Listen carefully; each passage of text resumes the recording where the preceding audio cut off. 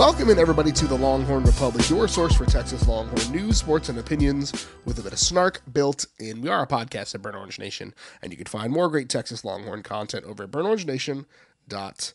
If you like what we do, please leave us a rating or review on Apple Podcasts. Helps get the show out there. Share this with your friends. You already found it, whether it was Apple Podcasts, Google Podcasts, Stitcher, TuneIn, Spotify, anywhere where you find fine podcast content. You can find Kyle and myself. Connect with us on social media at Longhorn Pod on Twitter, Facebook, and Instagram, The Longhorn Republic, or shoot us an email, longhornrepublicpod@gmail.com. My name is Gerald Goodridge. I'm your host this week, like I am every week. And I'm joined by my five-star co-host, Kyle Carpenter. Kyle, how are you? You know, I'm locked in. I'm committed to this podcast. Some other podcasts offered me lucrative options. Oregon actually came and offered me millions of dollars just to do a podcast about them. But I'm committed. I remain firm. Unlike some 18-year-old kids who took all the money, and good for them, honestly. But what a day it is for those who celebrate Happy National Signing Day. When we say Happy Holidays, it means all of the above: Christmas, New Year's, National Signing Day, Kwanzaa, Hanukkah. Yeah, absolutely. But we certainly put National Signing Day there as well. Kyle, I'm going to be really honest with you. That was a bad decision. I love this podcast. I love you. I love our fans. I love what we do. But we're not getting paid millions of dollars to do this, Kyle. $1 million, right? I'm kidding. Obviously, no. It's because of the Tosh 2.0 or whatever TV show. I have an email filter against all things that say the word Tosh, so I missed. I'll leave it there. People can connect the dots on who paid all the money to get all the recruits today, if you so choose. But I won't push any further because I like Tosh. No problems. Toshenstein, the recruiting monster in Eugene. But we're here to talk about National Signing Day. We'll actually talk about that after the first break. We got to start with who Texas football fans want Texas football to be. That's Texas volleyball, bringing home their fourth national championship in dominant fashion. The tower was lit orange with the number 1. Texas sent out star Logan Eggleston with a natty. We'll obviously talk about National Signing Day. We've got some down the 40, a lot to talk about, burnt orange lenses as well, and we'll do our fun stuff at the end, Godzillatron and bang the drum. But it was a decade, Kyle, 10 years since the last time Jarrett Elliott and the Texas Longhorns hoisted the NCAA Division I volleyball championship. And it felt right. Logan Eggleston's last year gave him an extra one. Wanted to come back and see what was up. And Texas, absolutely dominant. 3-1 over San Diego. Put him in the wood chipper in that one of those sets. And then defeated Louisville in a sweep. They swept them 25-22 in the opener, 25-14 in the middle set. That one was just absolutely brutal for the Cardinal. And then they pushed them, actually got to 24 first. Texas then pushed them out to 26, and Texas took home the national. It's amazing what happens when Texas hitters are on and they're able to play incredible defense and really force Louisville into some bad low percentage hitting. Texas hit 371, which is just incredible, and Louisville hit just 189. In that match. Absolutely just textbook stuff from Jarrett Elliott on a star-studded team.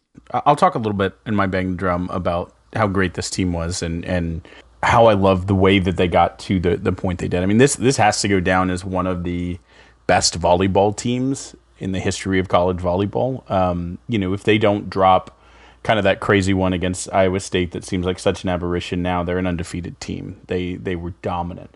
They had the reverse sweep against Kansas, which was fun, but pretty much stressful. You say fun, I say stressful. No, it was stressful. I stayed up late watching that one. It was crazy. It was a fun season. I mean, they were truly just dominant. You had a player who was so far above the rest of the country and anyone who stepped on the court against her in Logan Eggleston. But it wasn't just an Eggleston show. And there were nights that weren't her night, not necessarily in this national championship game, of course. It was her night. But, I mean, she was so deserving of the National Player of the Year award she won at the award ceremony right before the match. But, I mean, it was Asia O'Neal all year. It was Molly Phillips being, ridiculous, just so efficient, so great.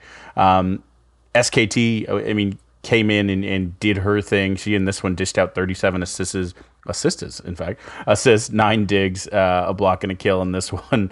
Kayla Caffey, a person who came in also from Nebraska with Kehlani Akana, got in there and played well in the rotation. Speaking of assistants.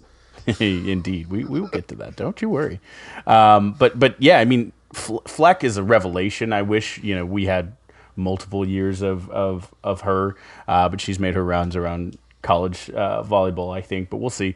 But I mean, just an all-star team. Madison Skinner, all year. Maddie Skinner was when you have Logan Eggleston and Maddie Skinner on the same team, that's unfair. Like, they're two of the best hitters in the country. Like, one team shouldn't have all that power, and they certainly did. Skinner in this one had 12 kills, hit 407, win her second national championship as a player after winning one last year with Kentucky. So, I mean, it was just an all-out dominant performance through the entire postseason tournament. It was an all-out dominant season. They started the season playing the Big Ten, the vaunted Big Ten, 2 top 10 teams, and they beat them soundly. I mean, it was everything that was thrown at Texas this year, they just swatted away in truly dominant fashion. I loved that this was the year the Big Ten didn't even make the Final Four, which was amazing. And it was great. Texas's. It was Texas's. I mean, the volleyball landscape right now, for so long, it's anchored in the Midwest in the Big Ten. Right now, it runs through Austin, Texas. Yeah, and I think it will continue to. I think Jared Elliott is not going to slow down unless he decides that like this is a great effing career for him too. I think Jared Elliott's not going to slow down. I think he's got several years left in the tank. He's got Texas humming. He's got an incredible recruiting class. They're grabbing more incredible players out of the transfer portal. So like this thing is not slowing down. And much like Texas fans have the expectation for baseball and football and rowing and all the expectation now for Texas is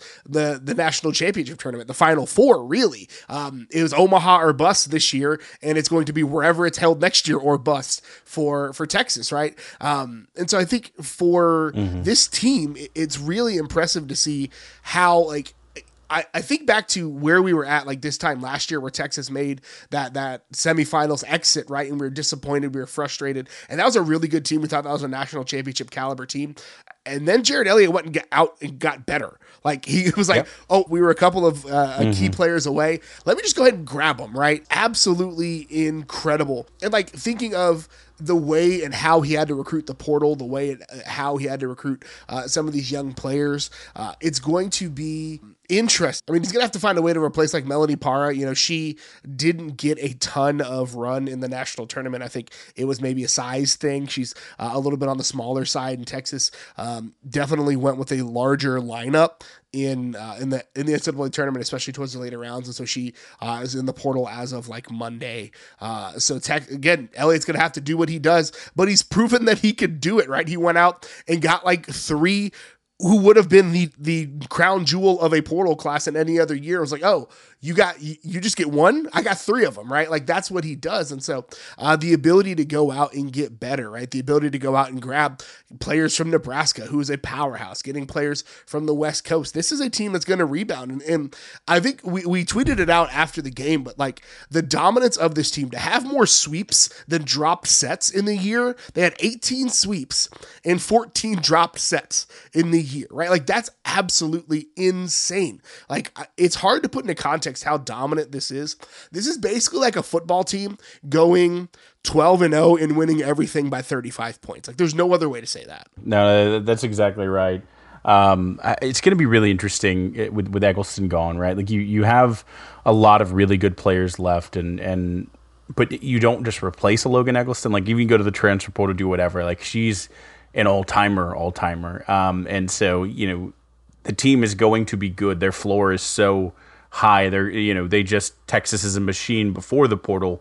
But they're going to have to replace a couple key pieces, but I like Gerald said, I think they're going to be great. I hate to see Melanie Parra leave. I know she was someone who came with a lot of hype because she played so well for the Mexican national team before she even came to Texas, and so there's a lot of Mexican volleyball fans who were kind of upset posting on the social media while UT won a national championship, like, where was Melanie Parra? So, I mean, I think wherever she goes, it will be to be featured somewhere. I think the expectation is she wants to be a full-time regular starter, and so good luck to her. But Eggleston, Parra, a couple others we'll talk about, and then we'll probably get some news coming in the offseason.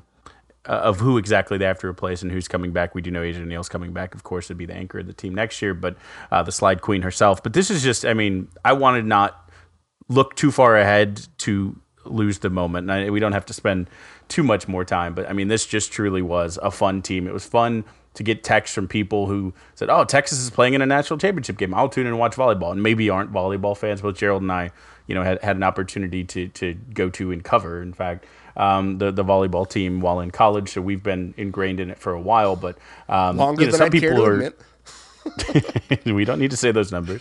But some people, are big time football fans or football and basketball fans or whatever. And it's like, oh, this is a Texas national championship. I'm going to watch it. It was fun by the third set hearing people. I won't put him on blast, but like our guy Seahorn, like going in, he's like, oh, I see this. I like was getting excited watching certain trends and things, watching a little Texas volleyball, even though he's not a diehard volleyball fanatic or anything. So I love that. I love that this team is out here growing the fan base even further. I mean, they are an elite Texas team. This was a special team. Logan Eccleston, a truly special player, well-deserved MOP award, most outstanding player of the tournament, the National Player of the Year award, just accolades after accolades, and they're all deserved. She's as incredible. I mean, the fact that Bijan Robinson and Logan Eccleston, and we'll not to spoil what's coming next year, but we'll talk about Bijan as well. We're on the 40 acres at the same time. There may not be a better combination of men's and women's representative, both on and off their respective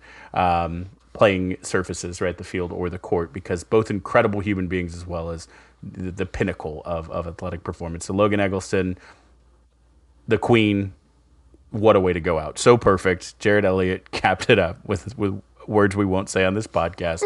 But she deserves it. She deserves an expletive every so often because she plays unbelievably well. What a bleeping career for Logan Eccleston. What a season for Texas. And we'll now that we've got a national championship in the bag, we'll have to have our friend Brent on to talk about the Director's Cup here in a couple of weeks. But Texas now leads the nation in national championships since the start of the 2020-2021 athletic season with 8, right? But Texas getting a natty in the fall. I don't know if you know this, and if you're a fan of our podcast, you absolutely do. Texas wins its Director's Cups based on the spring. So football not sucking and the volleyball team getting a natty. Yep. Things are trending positively already for Texas with the Director's Cup. They're 7th already, and they still have all the tracks, both indoor and outdoor, to complete. They have football to finish up before they get any of those points. Basketball, where they're top 10. I mean, there's a lot of points to be had here. Cross country, basically, and volleyball are the things that have finished and scored so far, and in a couple of sports that Texas doesn't compete in, and they're sitting 7th. So they're in a pretty position. And again, we'll get the expert in to talk a little bit more, but exciting times. Exciting times indeed. So Texas, once again, got a new header for our podcast logo, for our podcast Twitter feed. You can check it out. National Champions, Excellence, where Texas should be. So if you're listening to this podcast and you don't know, this is why we're a day late this week, because we want to make sure we got all of this in. We thought there might be some heroics, but it is what used to be called the early signing day, but now that most of the kids sign on the dotted line in December, it's now just National Signing Day. Texas came into the day with 21 commitments. All 21 signed their national letters of intent. Texas actually added one in a not dramatic fashion, but an exciting fashion later in the day. The first one off the fax machine, Sadir Mitchell, 6'6", 352 defensive tackle from New Jersey. Remember, they can send them in starting at 7 a.m. local time, so hit at 6:45. Texas time came in from Patterson, New Jersey. Obviously, the class is highlighted by what I think we were safe to call the big three of this class. Number one player in the country, number one quarterback Arch Manning, signed, will be an early enrollee. Anthony Hill, number 19 player in the country, number one linebacker, and then number 21 player in the country, number one running back in the country, Cedric Baxter. All three signed with Texas. All three of those plan on early enrolling, as well as the big man on the defense, Sadir Mitchell, offensive lineman Jaden Chapman, offensive lineman Andre Kojo and Peyton Kirkland, wide receiver Jonte Cook, the number 35 player in the country, linebacker Darian Gillette, linebacker Leona Leifau, cornerback Manny Muhammad, number 41 player in the country, coming off of a defensive MVP award for South Oak Cliffs state championship game, offensive lineman Connor Stroh, and edge rusher Colton Vasek all plan on joining in January. So those guys will have a leg up on the competition, but all in all, a solid haul for Texas. That's it. After a number 3 recruiting class a year ago, coming in and basically doing the same thing, focused on different areas, we'll say, of the class than they were a year ago, it feels like Texas is moving in the right direction. Smarter people have said it better, but Steve Wiltfong over at 247 agrees with us that like these last 2 recruiting classes for Texas, they're recruiting at a champion level. They're basically they're this third school in the 247 composite behind Alabama and Georgia, 2 of the most recent national champions. So like this is hopefully, if Texas can keep this trend, the trajectory, the arrow's pointing up. Yeah, I saw some Aggie message board fodder, which always is hilarious because they had a rough day, and we won't spend too much time talking about it, but they seem to be especially saddened that Texas, at least in recruiting, is not back. They're still here. They're not going anywhere. But they're recruiting, like we talked about, and I think, Gerald, you tweeted about this, and it's a really good point. They've always gotten 5 stars, and they've gotten really lauded players, but they're recruiting specific positions kind of need and putting these classes together. It's a small sample size, but in the first class, it was a, hairs on fire, danger, get offensive linemen in here to protect your weapons, quarterback, running back, and otherwise. And they went heavy on offensive linemen. Offensive linemen in this class as well, but they do feel like they're a little bit longer cycle. They're guys who don't have to come in. Obviously, it's a luxury when you have a Kelvin Banks who could come in and be one of the best tackles in the country immediately. But not everyone's like that, and they can take some guys who are going to be primed to play in year 3 and really be an impact player at that point. Kojo's a guy who specifically, he's coming in, he's 16 still, right? Like he can redshirt, sit on the bench for 2 years and still be 19, so it's those guys, and it's good to have that luxury to build that up. But they also, they specifically targeted, hey, linebacker, we were lucky that Ford took a step up, but we're playing some portal gets, like some decent guys, and DTD and Devin Richardson and guys who came in the portal but weren't like the impact players, but filled. Now they are bringing in linebackers to fill that depth top to bottom. This was a linebacker class, and we haven't had that in a while, that was deep and filled needs and can rush off the edge and can play inside. Again, you heard Roach last week talk about just how good Hill was, but the fact that PK and Choate really went in and made that a position of priority, and Akana, who's somewhere between edge or linebacker, right? Obviously we talked about Samaje Burrell, who's an unbelievable athlete. Gerald loves watching videos of him do backflips because linebackers should be able to do backflips and back handsprings, etc. But Ilana Lafau, from Hawaii, our last one, if Sadir was in at 6:45, he was much later on Hawaii time. But guys that anyone in the country would want, right? Like any team in the country would be thrilled with this linebacker haul. Some people, the Aggies, were saying now they're recruiting SEC style, and there is some truth that they're recruiting bigger in the trenches and different things, but they're not recruiting SEC caliber. They're recruiting at the SEC teams that win national championship caliber. As Gerald said, they're recruiting exactly like Georgia and Alabama. They're recruiting big guys on both sides of the ball, interior linemen, edge rushers, linebackers. They're definitely getting some big-time wide receivers. Jate, they have, 3. We'll see what happens with the potential. But, or 2, I guess, that are in the top, 10, 12 receivers in the country. Another, potential or 2 out there to see for pass catchers. But, they get guys for sure, but the focus isn't where in times past it's been all skill position and you wither a little bit, where football is actually won in the trenches on both sides of the ball. Now they're beefing up there and taking the guys they want, getting playmakers, getting 1 or 2 of the really elite playmakers that, pretty cool when you can get top quarterback, top running back, and top linebacker. Those are probably, in the history of football, your 3 winningest positions. Yeah, and you talked about the big storyline for me. Like last year, it was like the interior of the line, right? Like Texas went big on big offensive linemen, high caliber offensive linemen, 2 5-star offensive linemen. Had, I think, 4 of the 5 were in the top 300 players in the country, right? So like Texas went big on the offensive line, really revamped that room. There's a reason why Tommy Brockermeyer ended up in Fort Worth and not Austin, and part of the reason is like Texas took 3 really good tackles a year ago, right? So it doesn't make sense for either party for him to come to Austin. But like now this year, Texas kind of moved outside, right? Because they did the same thing on the defensive side last year where they had kind of their 3s and 5 techniques. Now, a guy like Sadir Mitchell coming in, is just a ready-made, like plop him right behind Tavondre Sweat at that nose spot and just eat blockers, big man, just eat them up. Like it is. I showed my wife a picture of him, and her like I've never seen that woman like dumbfounded in such a way. When I was like, that kid's 17, right? Like that is a 17-year-old. He's got a 40-inch neck, right? Like just not actually 40-inch, but it's huge, massive neck on that kid.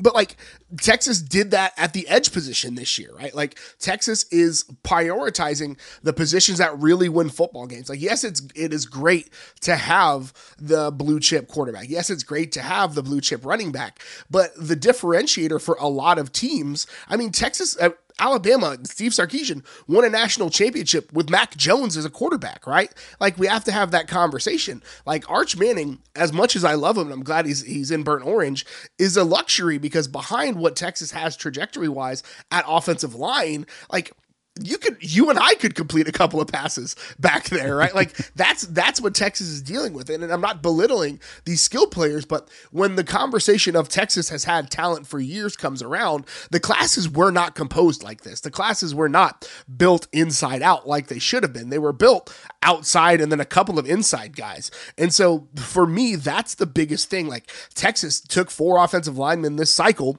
3 of the 4 are 6'6" and 6'7", right? The small guy, the little guy, the shrimp of the crowd, 6'4", 305. Like that was the upper echelon in the previous regime. Texas is getting bigger on both sides of the ball. They're getting more athletic on the edges of the defense. They've got playmaking linebackers. Like they're really doing a great job transforming this offense or this roster, and they're not done yet. Yeah, I mean, yes, you're absolutely right, and you know, like we're not even talking about like Arch Manning in that way, right? Like most podcasts that cover a team, if you get the number 1 player, you make an entire. I mean, we've done that. We've had episodes about Arch Manning, and we will talk about him for years. And he is a unique recruit amongst all recruits, and you know was confirmed as the the Bobby Dodd National High School Player of the Year award, like. We get it. Arch is great. But the exciting thing is we know that he's great. It's been said. We have a whole lot of other things to talk about, right? Like Cedric Baxter is legitimately going to come in and be a dude day one. But like give him the way Bijan, give him a year to ease in. And by sophomore year, he's going to be, at that point, hopefully in the SEC, one of the best backs in the conference. Just that's the talent he has. I mean, every school in the country wanted him, and that's just an absolute fact. He's the number 1 running back in the country for a reason. Gerald also, was very excited to find out he wears gold fronts, which again, join the movement, baby. Fronts, he's got fronts and locks. That guy is a Heisman. Put him down. 2026 Heisman winner. Put him down. No, I love it. He's certainly got that dog in him. We talked about Anthony Hill, but again, it's just like there are dudes at almost every position. We obviously talk. I mean, if the receiving class for almost any school was the number 6 receiver in the entire country and the number 12 receiver in the entire country, that's a fantastic class. That's the best receiver class of most schools' entire history, right? Texas fans are like, wait, we wanted DeAndre Moore too. He was set to sign maybe with Texas. There was a table tent in front of his signing day ceremony at St. John's Bosco that had a Longhorn on it. He didn't show up. Maybe there's, NIL deals, is how we'll call them, being thrown around from Louisville or whatever. We'll see how that one exactly plays out. Heard some rumors, but if you add him, cool. Now you have 3 top 15 receivers in the country. Like that's pretty cool. That's cool to do that, 3 times over. But that's just like we're not talking about only the skill positions like we would. Manny Muhammad is a dude, like he's going to come in and compete for that other cornerback spot. And by the way, who he's competing with, of course, they have, who's already on campus now. But they also went out in the portal and got one of the hottest like names in the country, cornerback Gavin Holmes from Wake Forest, who, again, almost any school of merit wanted him and gave him an offer, at least gave him a call. Texas, basically offered him and a punter, and the punter signed today too. So they really just hit it out of the park. And we haven't even talked about the crossover between these two segments in depth, right? Just what it means to get Akana, who, OU had, if A&M had a not great day and months leading up to it, OU had a tough one today, and losing Akana to Texas just makes it even more beautiful to take him from presumably OU. I mean, not only like the fact that Texas got Akana, right? Huge. The fact that they got him over OU, even bigger. The fact that earlier in the day, OU got punched in the face by a 5-star safety that they thought they were going to flip for the entire cycle just because he happens to go to school with their quarterback. Incredible, right? Incredible day. The fact that David Hicks is stretching out the recruitment another couple of days just to prolong the agony of both OU and A&M. Like, you usually have to pay extra for that kind of thing, right? Like, it's just so much fun to watch. So you mentioned the Akana thing, right? The sample size is real small, but Texas is 1-for-1, 100% returns on having an Akana on defense means a national championship for Texas, right? Especially, obviously, PK, just the perfect exclamation point on it. Just like, who taught that man to tweet, right? Was that him, or was that a social media I was wondering if UT had a social media person cue that up for him. And if they did, great. Like, smart, love it. It's perfect. If they didn't, where did PK get this, like, from the top rope personality? Like, to tweet the walk-off, your sister having the walk-off national championship winning point 3 days prior to tweet that. It was picture perfect, and it just felt like a spike directly, like Meet the Fokker style, off the nose of the entire OU fan base. Good on you, PK. Levels on levels. You're a man. You and Choate who've taken some guff since you got here, because you're kind of quiet and you're not flashy, but good on you. I mean, it was huge, right? Like, just absolutely everything about it. Kyle and I are doing some research on whether or not we're both allowed to learn how to do the haka. But having Akana and Leifau on the team makes me want to. I'll just go and say that. It feels right. It just feels like there's a long conversation to be had about like how Texas can continue to recruit Polynesian players, and like how generally recruiting one elite Polynesian player usually turns into 4, 5, or 6 elite Polynesian players, because kind of the family and the cousins and all of that. But that's not a conversation for today. The conversation for today, Texas currently sits at number 3 in the 247 composite rankings overall. Sark says they're looking to add 1 or 2 more high school players to the mix. It's probably not going to be enough to catch Georgia, definitely not going to be enough to catch Alabama, but they can put some space between them and Ohio State. Texas will also probably add a few more in the portal. I think DeAndre Moore is probably one of those 1 or 2 high school players that they may add. DeAndre Moore probably has a deadline, because Texas has put a lot of time and effort into recruiting him, and they're going to go to the portal for a receiver anyways. So it's kind of like, do we take 1 or do we take 2? Yeah, it's with Louisville changing coaches, you thought it was all there, and again, not ruling anything out, but we'll see. If it isn't, I don't think Texas is going to pursue him, all the way to February. I think, like you, Gerald, said, we'll see what the portal has to offer. It feels like Texas really prioritized. They got a punter. They picked up a cornerback. They went after Relay Key. I need this next year. This guy will play positions. And otherwise, they've been very quiet in the portal. I expect that to change after today, because they got their high school guys 90% sewed up.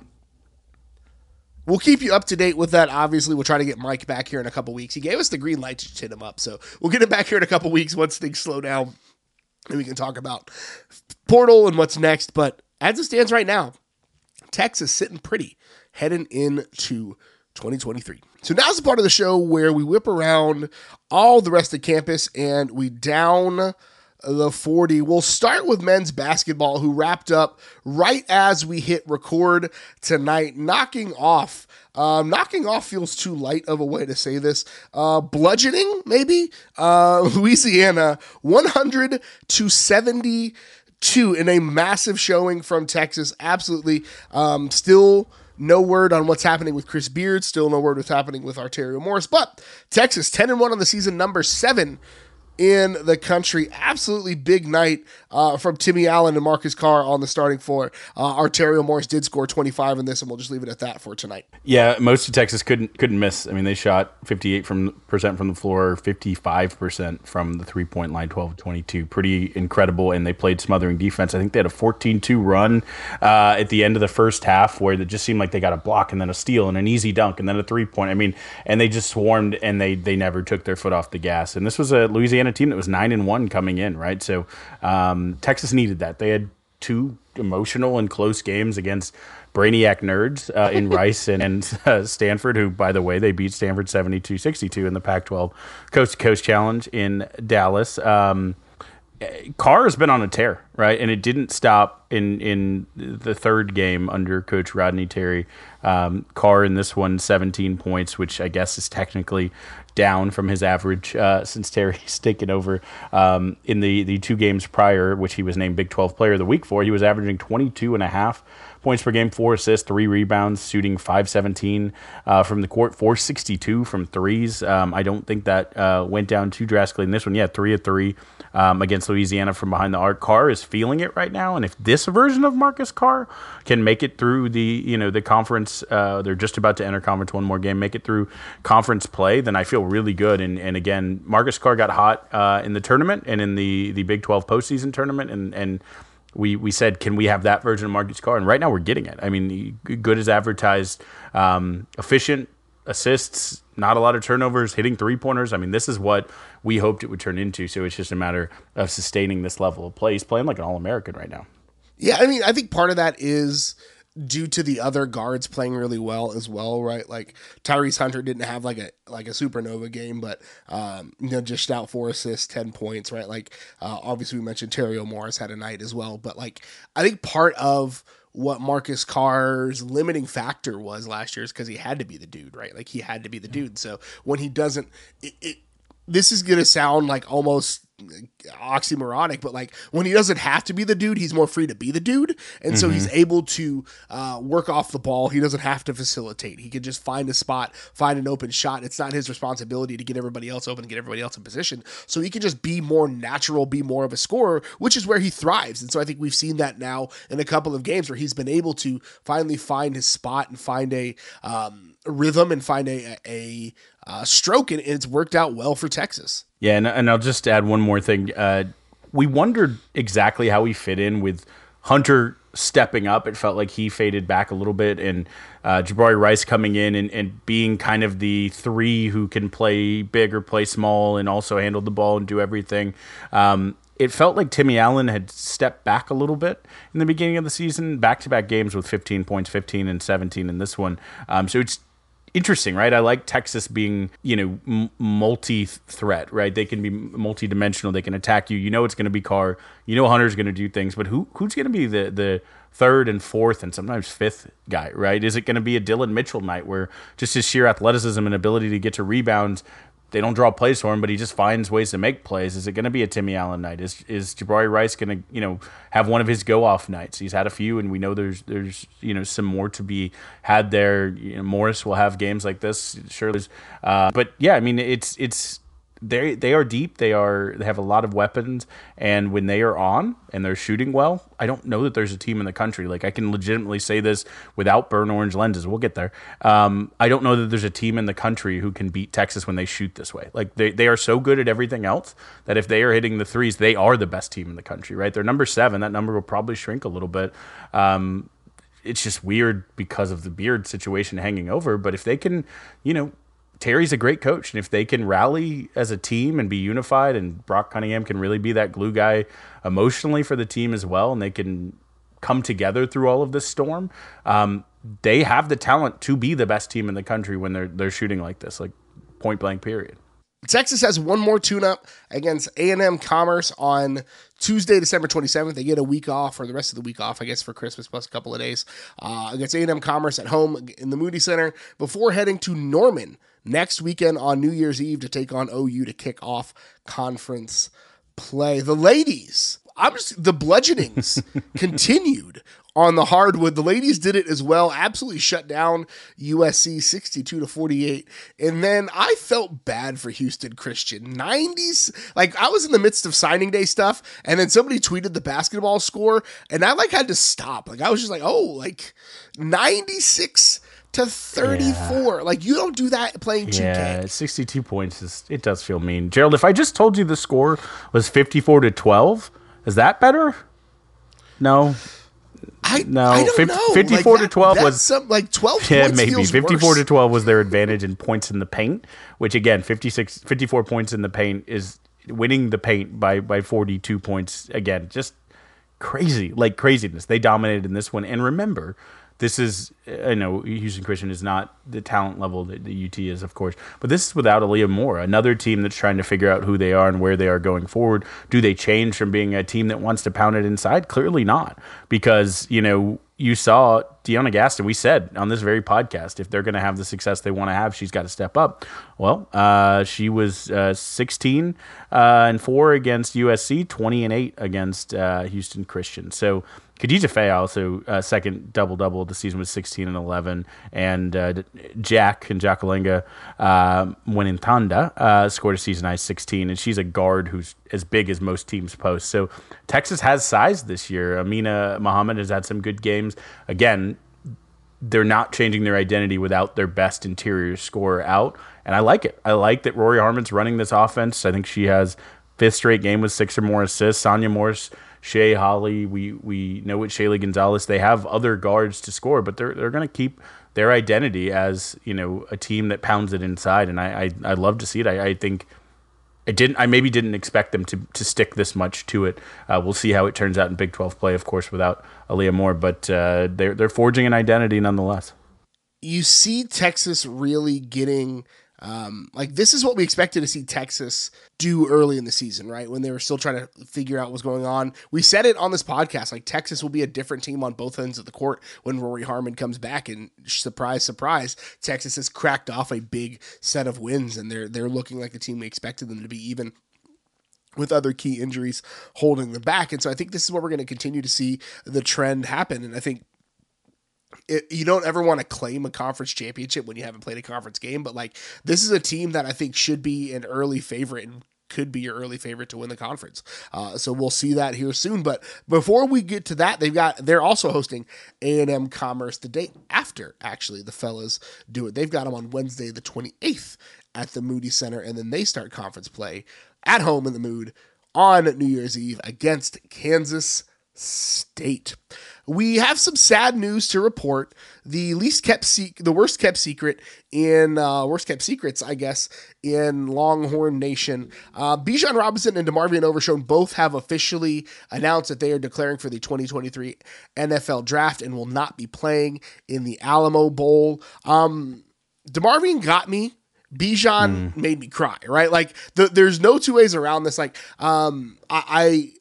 when you think about, and you mentioned it earlier, when you think about what you want for representatives for the university, I think in different ways, Bijan and DeMarvion both exemplify, I think, two different sides of what it means to be Texas and Texas football, right? Like DeMarvion is the big, the boisterous, the massive cowboy hat and boots and the duster walking down the street like he owns the freaking place. Like that's the confidence with which I think a lot of Texas fans want to walk and feel like Texas should walk. And then you've got the other side of that. You've got Bijan, who's this like not wanting to draw attention to himself, but can't help because he's such a magnanimous person, magnetic personality, cares about the kids, cares about the people around him, like is always willing to share the credit. Like those are two, I think, when you think about like public perception of what Texas athletics is, I think both of those guys really exemplify it in different ways. Great career. Five-star kids who came in and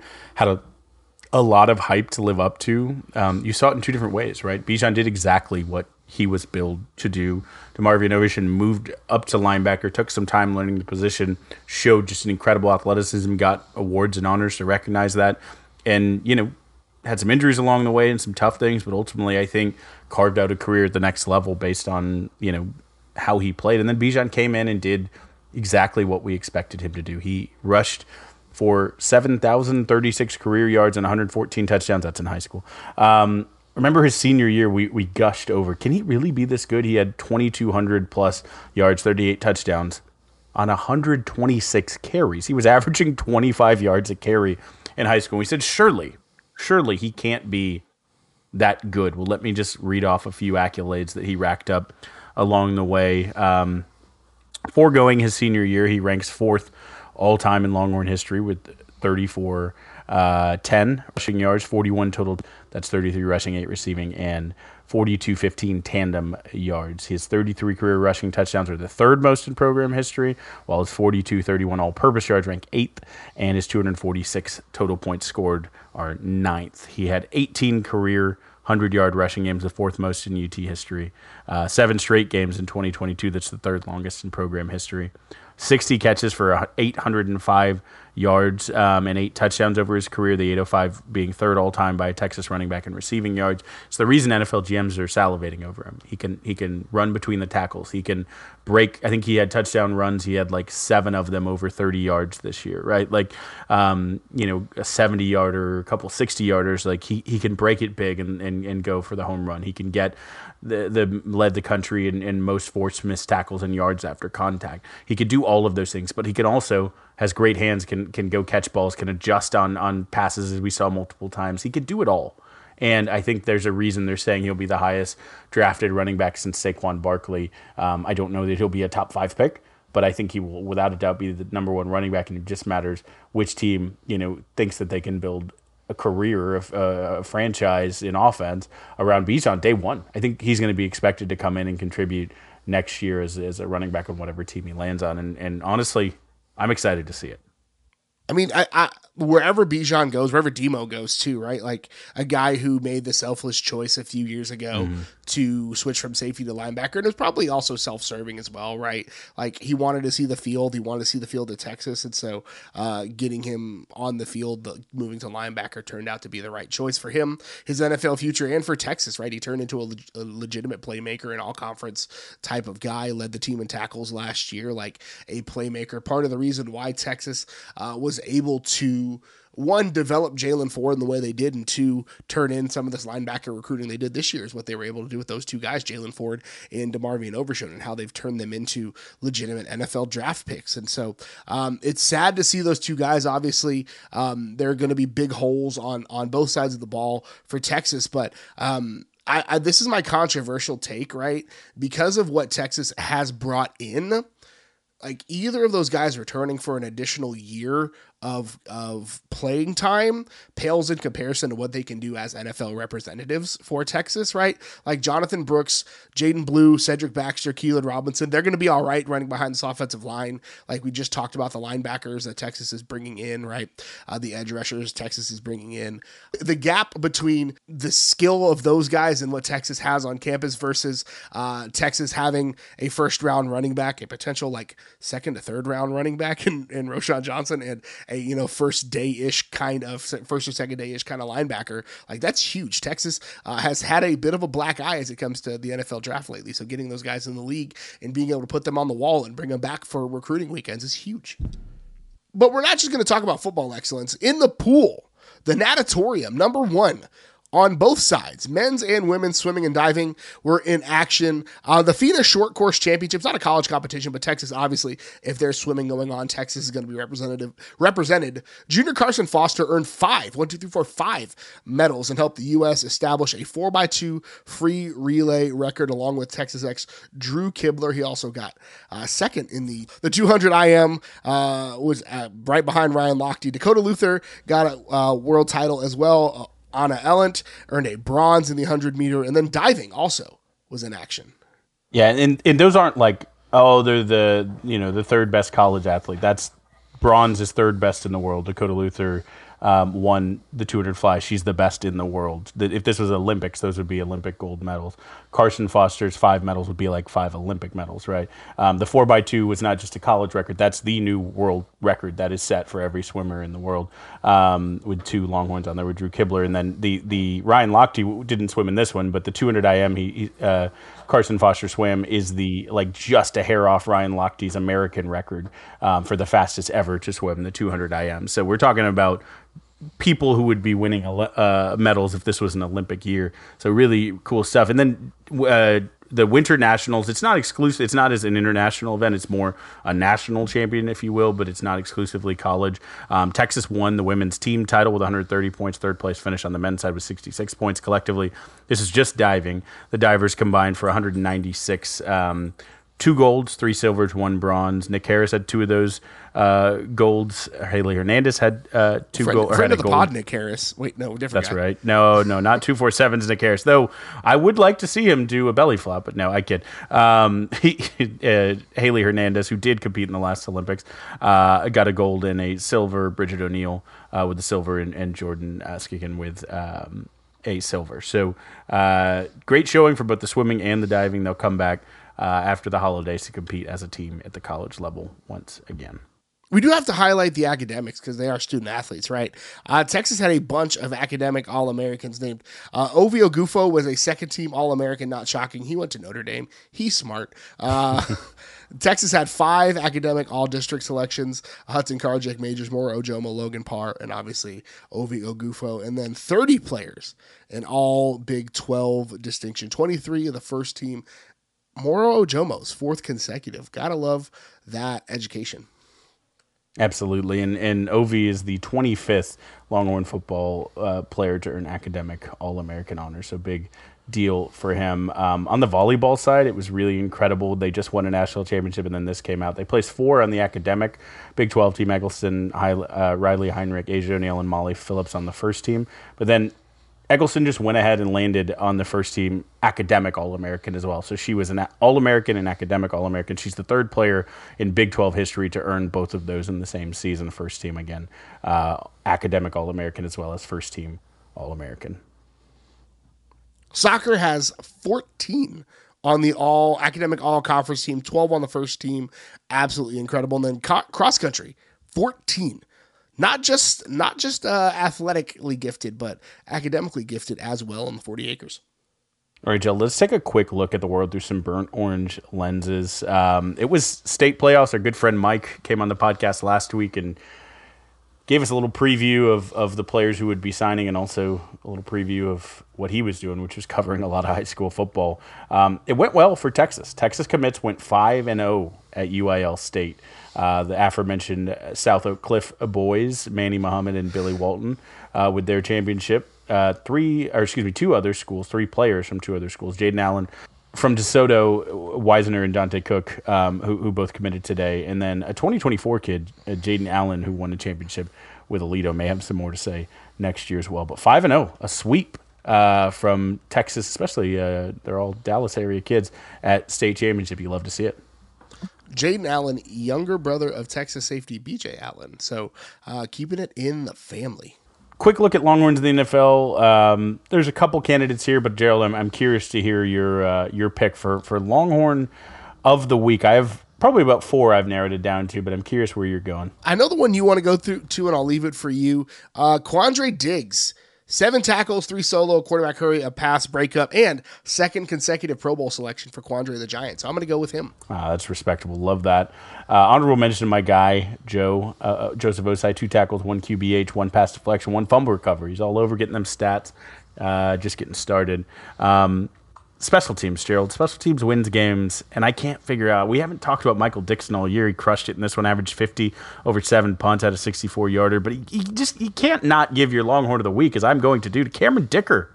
All that man does is chew bubblegum and kick game-winning field goals, and he's all out of bubblegum, Gerald. He does not miss a 43-yarder with a game tied 14-14 with the clock winding down against the Tennessee Titans. What does Cameron Dicker do? Splits the uprights. That's what Cameron Dicker does. 3rd game winner, 2nd team of the year for him. That's fun. That's an interesting little little wiggle there in the history books when we look back on it. Gerald, as we talked a lot of high school and we talked a lot of recruits, and a man who certainly should get his shine for his role he played in as the, I believe, the director of player personnel or high school relations.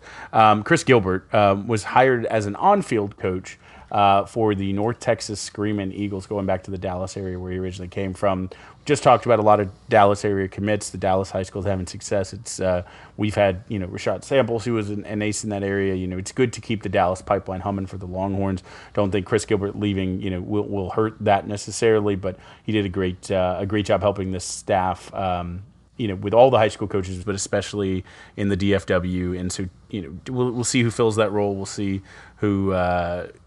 Basically, if you're a high school coach, you want to get your kids to campus, you want to get tickets, you want to come to a practice, you want to that's your point of contact. It's a relationship position, so it's always curious to see who will fill that. That's what Joey McGuire did for Matt Rule at Baylor, and then now has turned that into a head coaching job out at Texas Tech. So it'll be very interesting who comes in there, but it'll also be interesting for Gilbert. Good for him to get an opportunity. We're excited. The Longhorn, we have coaches like Coach Marion and Gilbert and people who we know aren't going to be here for 30 years, but seeing their careers go on is always interesting. And I mean, we have that when we talk about head coaches across the country. We'll talk about it in just a second, but it's a coaching tree for a reason. So congrats to Chris Gilbert. He wanted to get back on the field. He did a great job. And I think part of his job was again, not to be in the chair forever, but reopen relations with DFW. It felt like the previous regime potentially had burned a lot of bridges in the DFW area and things had been shut off, where Charlie Strong did a really good job of opening those things. And so getting Texas back into those DFW schools, building relations. I mean, I think when you've seemingly established a pipeline at South Oak Cliff and Denton Ryan and DeSoto, you're doing in Aledo, you're doing a good job. So I think reopening those pipelines is probably the big ask of him. And so now that they're open, I think you've got a little bit more flexibility. This is the pipe dream, right? Reginald Samples got his state championship. He got his gold ball finally this week. So I don't know, maybe slap a big check on, hey coach, you want to take some Friday nights off? Here you go. Right. That is the fever dream. I had too much to drink and woke up in the middle of the night sweating kind of situation. Christmas Carol kind of wake up. But Sark has done a really good job, and Sark has done a really good job of building relationships with the Texas high school football coaches. That's something that I think we've heard, especially after the last regime did not do that. And so Sark has been at the been kissing all the right hands and shaking all the right babies. I shouldn't make that joke. Sark has done a good job of shaking all the right hands and kissing all the right babies with the Texas high school football coaches. And so I think it's obviously the type of person you want to fill, a longtime coach or an athletic director. We'll see who it is, but big ups to Coach Gilbert, man. Speaking of coaches who moved on from the 40 acres and are doing big things, Tim Beck, we mentioned last week, was named the head coach of Coastal Carolina. He's getting a little bit of a reunion of sorts, the gang back together there. Craig Nivar, leaving SMU, will join him as the defensive coordinator on that team, and then Derek Wareheim, who I believe was in New Mexico previous to this, will join as the OL offensive line coach there. So former friends, associates of Tom Herman, as Herman also gets his opportunity, of course, with FAU, and he's even pulling some reunions. Ben Ballard, the walk-on quarterback for Texas, seems to have announced to join him at FAU. So the other quarterback who we got to talk about, coach, but quarterback as well, Major Applewhite, had an incredible season. I mean, he took University of South Alabama to their first ever bowl game. He went 10-2 this year. They lost on a failed trick play, which was ridiculous, admittedly, against UCLA, who ended up being a really good team, and they lost to Troy, who ended up being probably the best G5 team in the country by one score. Losses 1 point and I think 6 points in the other. So I mean, had a shot, a touchdown across 2 games away from being undefeated. Now that hasn't necessarily translated, as we record this on Wednesday night, to they're down 31-3 to Western Kentucky, the Hilltoppers, but that's okay. Doesn't negate a really great year for Major Applewhite. 10-2. Hard to do. The only other thing to watch for a bowl season that I'm aware of, Mac Brown will play Oregon in the Holiday Bowl 12/28, the day before Texas plays. So, we always root for Mac. A cool award that came across the newswire. I saw Phil Dawson set to receive the 2023 NCAA Silver Anniversary Award. That's basically recognizes distinguished individuals on their 25th anniversary of the conclusion of their collegiate careers. He had an incredibly long and fruitful NFL career, but also was that dude at Texas. We know Tucker and Dicker; they're doing great things now, but Phil Dawson set the standard for Texas kickers. We talk about Texas being special teams like Phil Dawson is the chief among them. He's the biggest face on the Mount Rushmore of Texas specialists that have made an impact, and the guy was, in the league for a century, basically.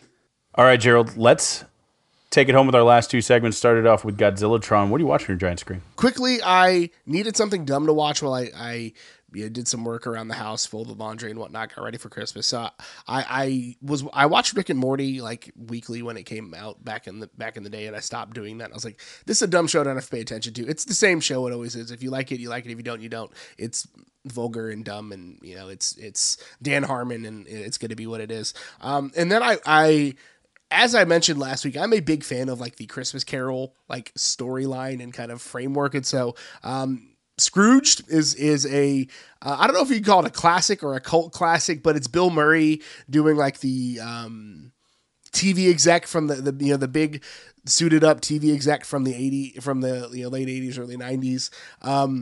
And this is not like, but this is, you're just stay with me here. This is not a movie that would be made today because they would either have to make it more PG or more R. Like it's such in the middle. Like it is such an 80s PG-13 movie where it's like, we're kind of being adult, but we're not wanting like, whereas like nowadays, like a PG-13 movie has to have like wide family appeal, right? Like they would need to go one way or the other with it, and I'd be fine with it either way. But Bill Murray does a great job. The speech at the end is fun, and it's just a fun, different twist on it. It's almost like a little bit of a time capsule, which I appreciate, but that's what I've been watching. Don't know if I've seen that one, honestly. Maybe I'd have to get it. We watched the holiday movie, my wife and I, and I'm not ashamed to say this. She fell asleep about halfway through, and I kept going. I powered through to the end. One of my favorite rom-coms in general, and it also is, of course, a Christmas movie, The Holiday. Legitimately, it's I love Love Actually, but it's like a better version of Love Actually. So I guess less storylines that intertwine. But it, if you don't cry when the former or the retired Hollywood screenwriter walks across the stage with Jack Black's score playing for him, what are you doing with your life? But fantastic film for the whole family, especially for the men can like rom-coms too. You have two on this podcast who are squarely in that camp. The other thing we started was the new White Lotus. I think we're only 2 episodes in, so still reserving a bit of judgment. We'll let you know how we see it. I loved the first one actually a lot, more than I thought I would even. And it's I think 99% not the same cast. Jennifer Coolidge is the only one who rolls over, but it's interesting. It's beautifully shot. It's got a little intrigue already, so we'll see where they go from here. But it's check in as I get a little further on. It is big boy season, as SZA said, which is why The Holiday continues to be the GOAT. Jack Black, the least likely leading man in a rom-com, but absolutely crushes it. That movie's great. My wife and I are actually planning on watching it this weekend, so we will report back soon. But that brings us to the part of the show where we honor one of the best traditions in all of college athletics, whether it's Big Bertha 1 or 2, and we bang the drum, brought to you by Joe Ruiz. So, Kyle, what are you banging the drum on this week? I am going back to volleyball, Gerald. It was kind of weird, right? Like we know the Oma Horns trope, but because Nebraska isn't particularly good at baseball, they don't necessarily flood the stadium. We don't have to deal with Nebraska fans just because you're in Omaha.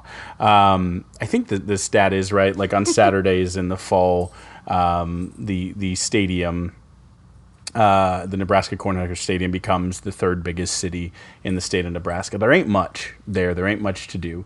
And so the volleyball national championship being played at the CHI Center, obviously a lot of Nebraska fans showed up. A lot of Nebraska fans already booked their tickets, assuming they would be there, which, sorry, guys. But they came out, and it felt like a home crowd for Louisville. They were cheering. They were wearing red. They were booing Texas. It was a hostile crowd, right, which made the win even sweeter.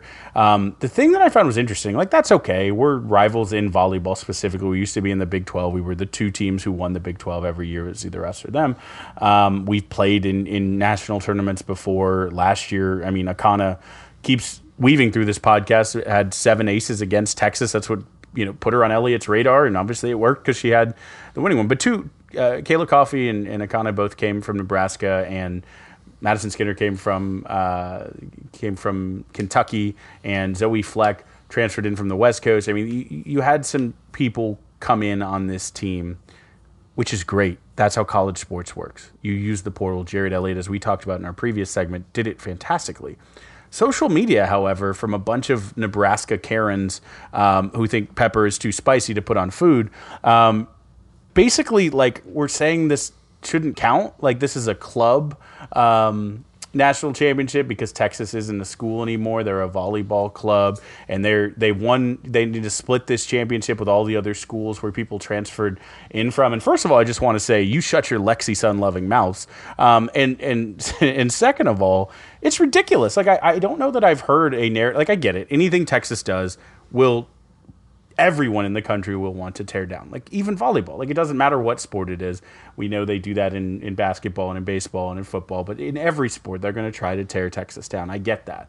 But it just feels like such an inane thing to come at when, again, you've taken transfers yourself. Every school in the Final Four had a transfer portal transfer on their roster. Texas just did it better than everyone else. So, like, you're getting upset that they're better on the court and better at the game of getting people on the court. Like, I just truly don't get it. Like, take your L, take your double L.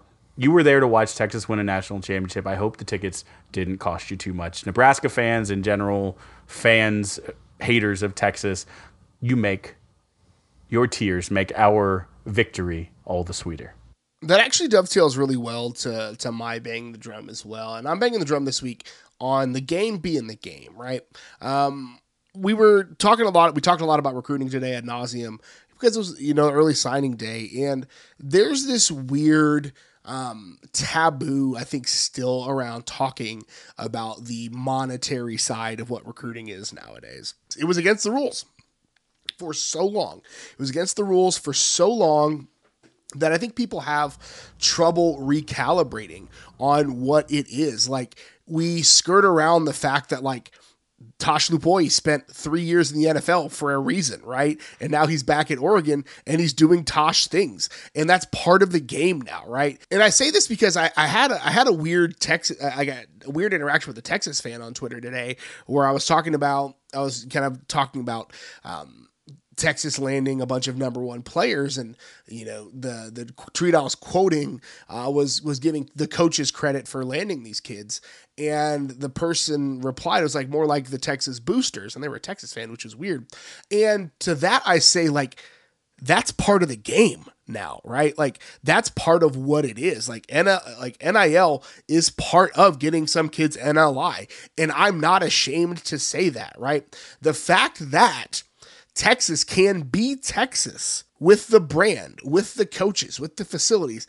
And now that the booster base seems to be aligned behind what Texas is doing, like, I call that one of them good problems, to quote Marlowe from The Wire, right? Like, that's one of those good problems to have. Like, if you feel any sort of shame about that, like, college football might not be for you anymore. Like, that, it is what it is. Like, that's what college football is now, is being able, and I can't blame these kids for wanting to maximize their market value, because college football is a billion-dollar industry. Texas and OU are leaving the Big 12 for the SEC for 8 to 9 figures worth of value over the next decade, right? Like, that is what it is. And so for these 18 and 19-year-olds to get life-changing, generational-changing, potentially money for these NIL deals, I'm not mad about it, and I can't be mad about it. And if you're mad about it, I understand your feelings, and you're entitled to your feelings. But, like, the game is the game, and we kind of got to pivot. And the fact that Texas can use these boosters that have been a disadvantage for so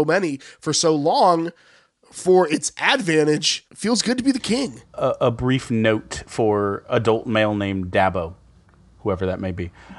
You're not the only one who has folksy cute sayings. I have one too. No more show cause.